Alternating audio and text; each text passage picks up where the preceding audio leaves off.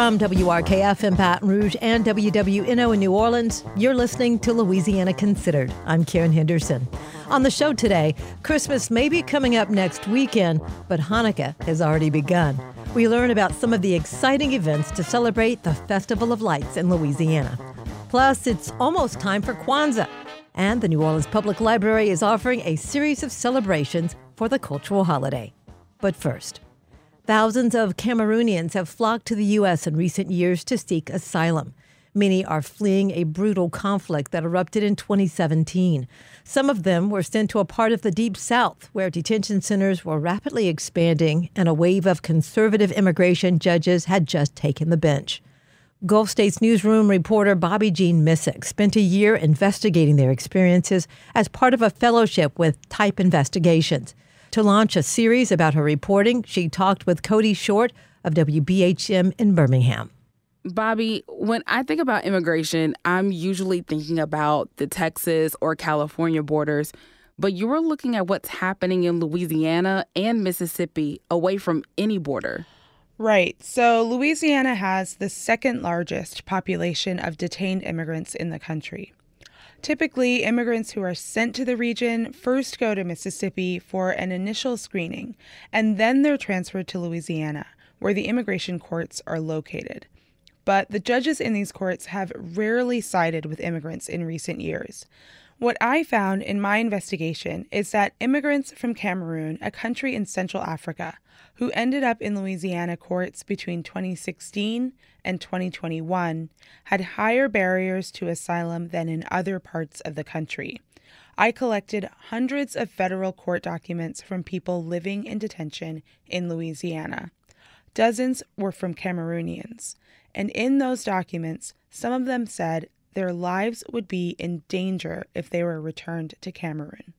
So tell us what you've learned about the crisis in Cameroon. What were they fleeing from? So to explain how we got to this moment, we need to do a brief history lesson. Cameroon has two parts, a French-speaking side and a much smaller English-speaking side. I interviewed Fabrice Bidpoua. He's a former college student who came to the U.S. to seek asylum. He says people from the French side of Cameroon had better lives. In my country, just being able to speak French gives you an advantage over the other person in so many things.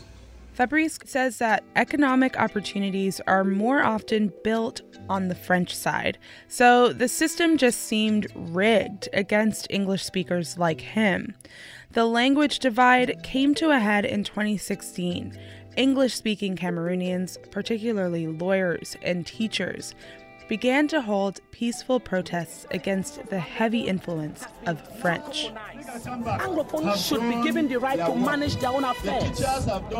And the government responded with violence. The military hijacking the demonstrations, tear gassing them, shooting, flogging. And according to Fabrice, that former student, when government security forces started shooting people, some people fought back. It was just pointless for them to sit and die without, you got to fight before you die. You don't just The government's clamp down on protests silences the more moderate voices in the movement, making room for more radical voices, people who want English-speaking Cameroon to be its own country.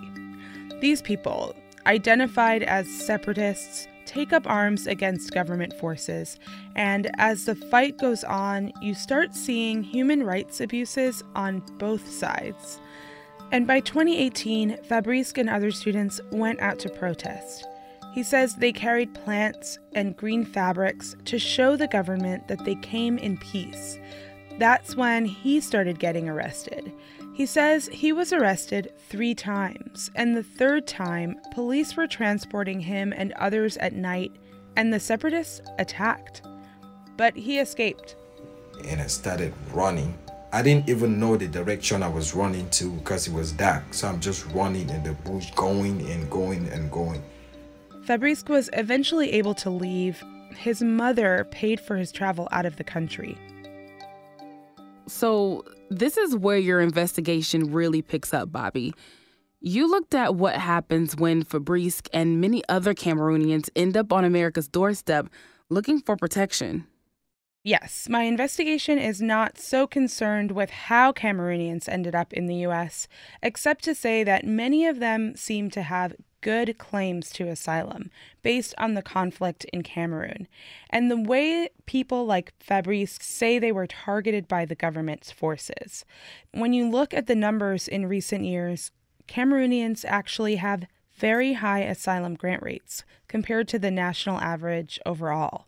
That suggests that many immigration judges were convinced Cameroonians had strong cases for protection. But what I found in my investigation is Cameroonians like Fabrice had lower chances of success with their asylum claims in Louisiana courts. So you just laid out the violence they escaped in Cameroon. What was going on with the immigration system once they actually got to Mississippi and Louisiana? So for this investigation, I looked at court data from the past several years, and I found that Louisiana immigration judges rarely sided with asylum seekers of any kind. Between 2016 and 2021, we see an asylum grant rate of 64% nationally. In Louisiana, it was around 12. Just 12%? Yeah. So the success rates for Cameroonians who went through those Louisiana courts were just much lower than their country folk who applied in other parts of the U.S. And that's perplexing. Yeah, that is perplexing. And I know we'll hear more about the reasons why in your series, but there was some big news and maybe some hope this past spring. The Biden administration granted Cameroonians living in the U.S. temporary protected status. Right.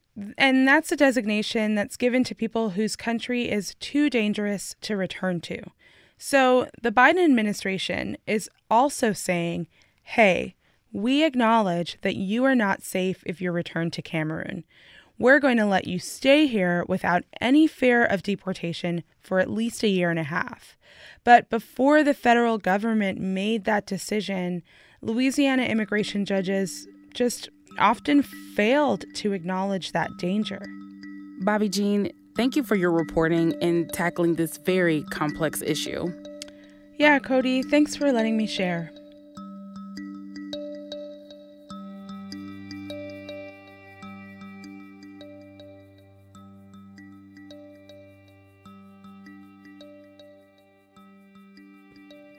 That was the Gulf States Newsroom's Bobby Jean Missick talking with WBHM's Cody Short. Tune in to Louisiana Considered tomorrow to hear the next part of her series with type investigations and the story of the hurdles Cameroonian asylum seekers faced in Louisiana courts. The holiday season is upon us, and while many people like to pair Kwanzaa with Hanukkah or Christmas, while the latter two are religious holidays, Kwanzaa is a cultural one. The annual celebration of African American culture began in the 1960s and lasts from December 26th through January 1st. And in Louisiana, there are plenty of ways to celebrate the occasion. Here to tell us more about Kwanzaa history and how to observe the holiday this year is Shakrani Gray, the African American Resource Collection Equity and Inclusion Librarian at the New Orleans Public Library. Thanks for joining us. Oh, thank you so much for having me. I'm so excited. Now, Kwanzaa was first created by activist Maulana Karenga in 1966. Can you tell us a little bit about how the celebration was first established? What inspired it? What were the early celebrations like? So I will start out by saying I am one of those rare people who have never celebrated Christmas. For my entire life, have celebrated Kwanzaa. So I was lucky enough to be a part of the excitement of Kwanzaa when it first started. And I was a little kid, but in the early 70s and the 60s, it was the beginning of what is now known as the Afrocentric movement, which came out of, the civil rights movement, the Black Power movement. And so there was a segment of people who wanted to express a connection to their African roots. The holiday of Kwanzaa was created, and some of the criticism is that it's not an actual traditional African holiday, which is true. It is not. It's a conglomerate of symbols that were used back in the 70s to kind of connect us to an idea of our historical background.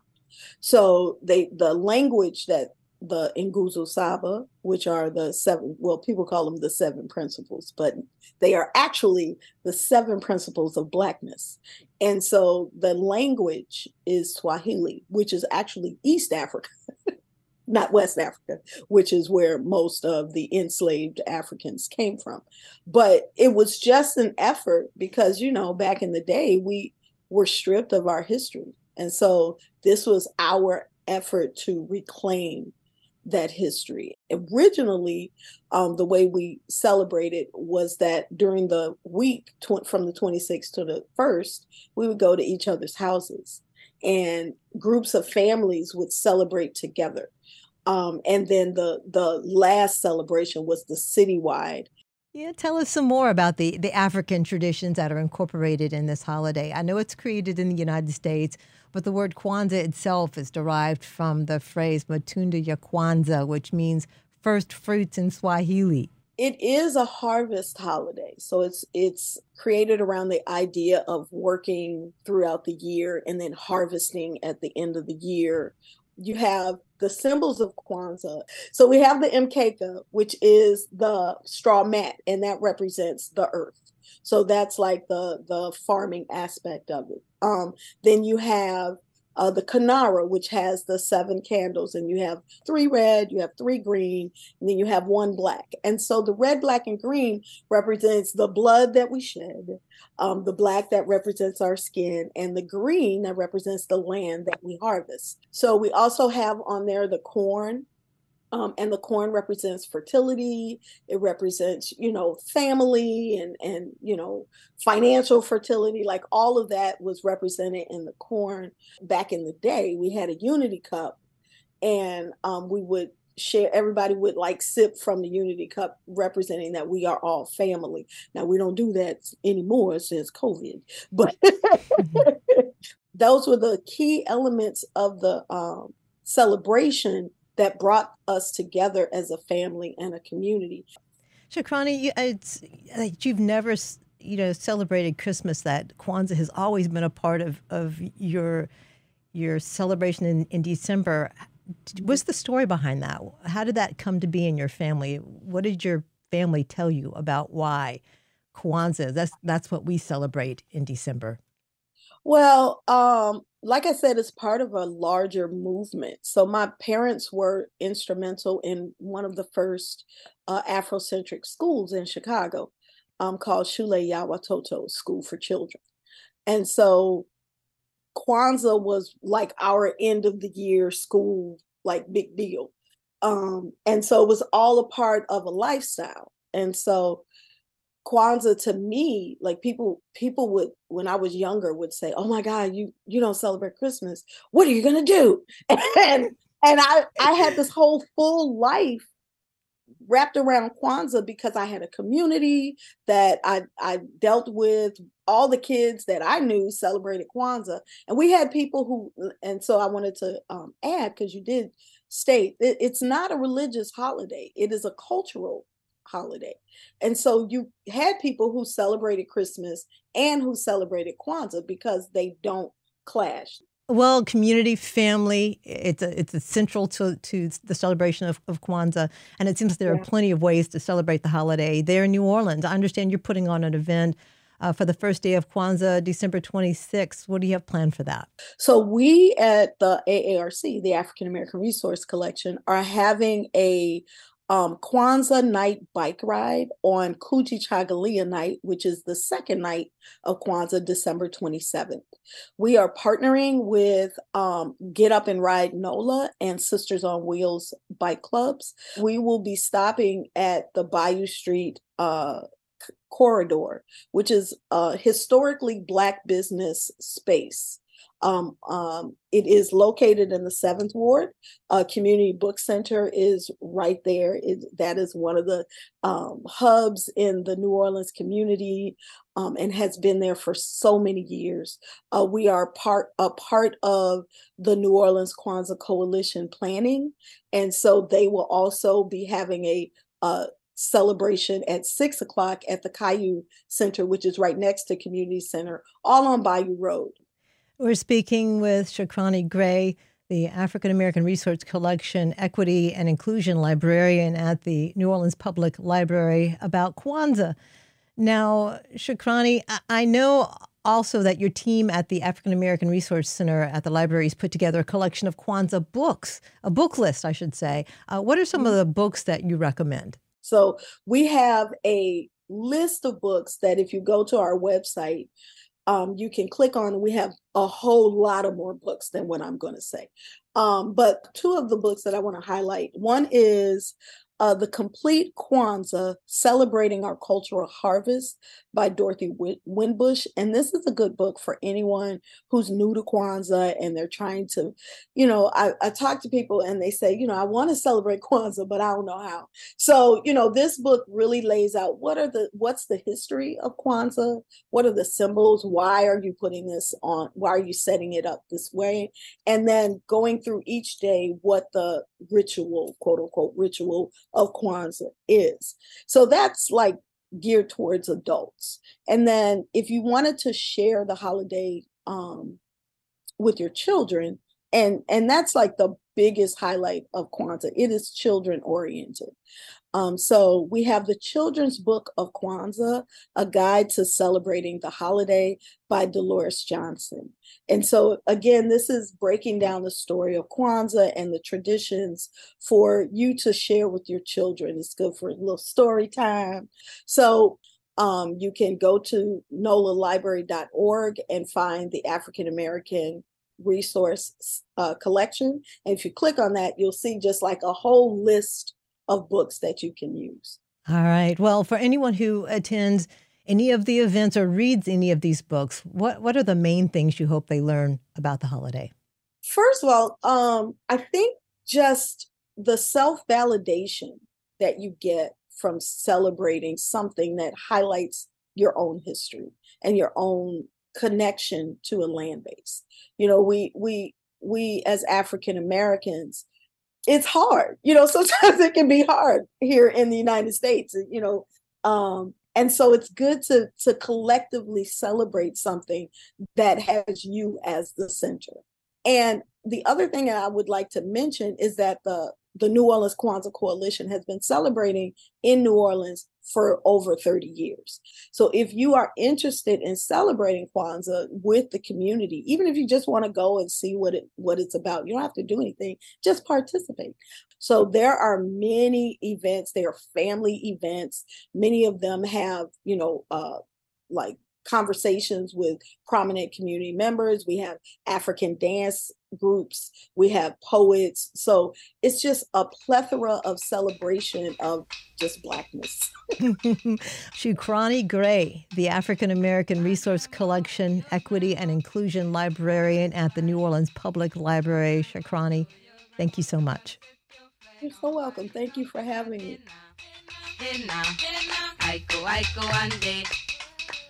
From WRKF in Baton Rouge and WWNO in New Orleans, you're listening to Louisiana Considered. I'm Karen Henderson. Look at my king all dressed in red. I go one day. I bet you $5. Hanukkah began last night, and as Jewish people in Louisiana and around the world gather to celebrate the Festival of Lights, we thought we'd learn a bit more about some of the Hanukkah events available to the public.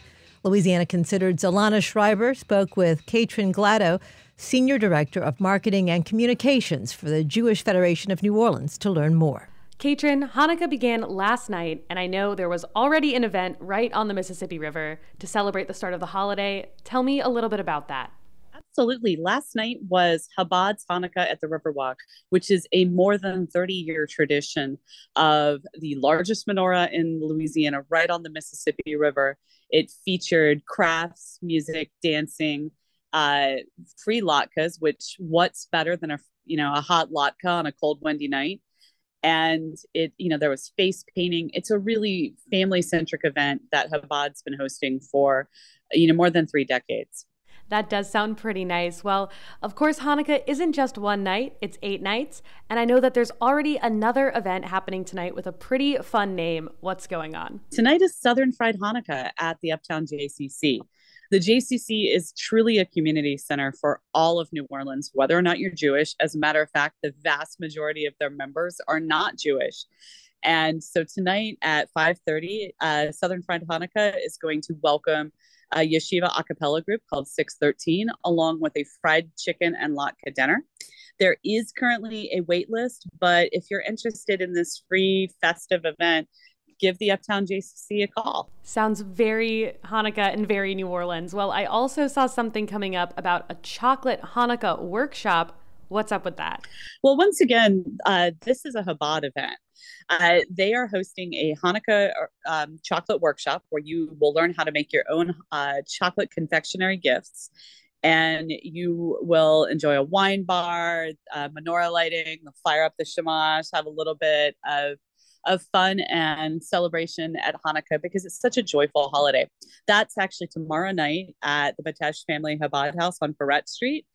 And that's going to be, it's a really wonderful event. Of course, there's also the mobile menorah parade coming up. I mean, that sounds like a really fun time. What can you tell me about that?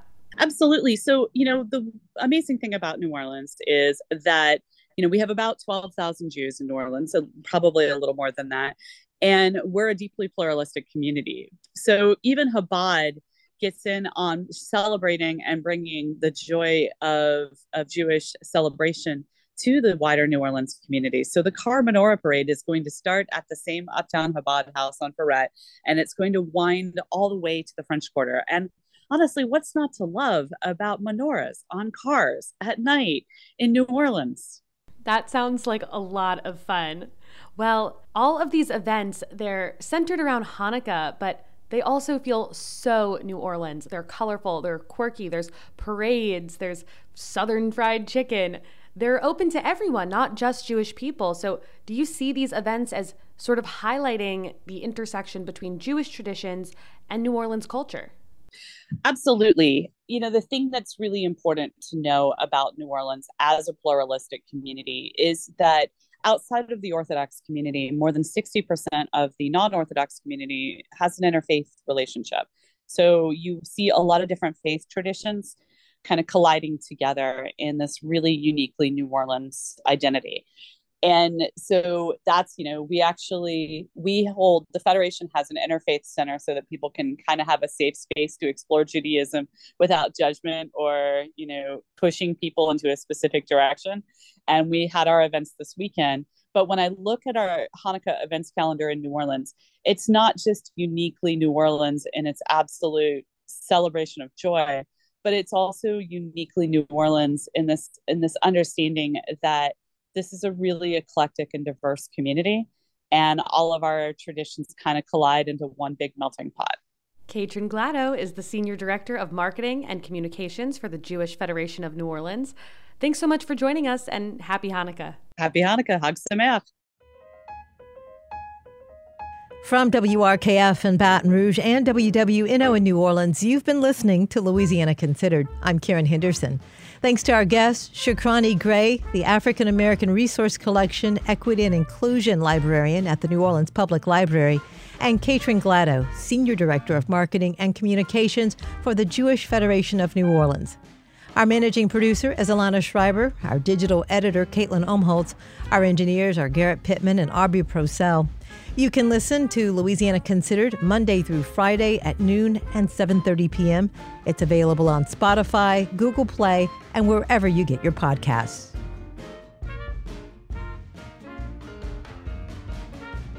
Major support for Louisiana Considered provided by Rouse's Markets, a Louisiana shopping experience, with additional support from the Historic New Orleans Collection.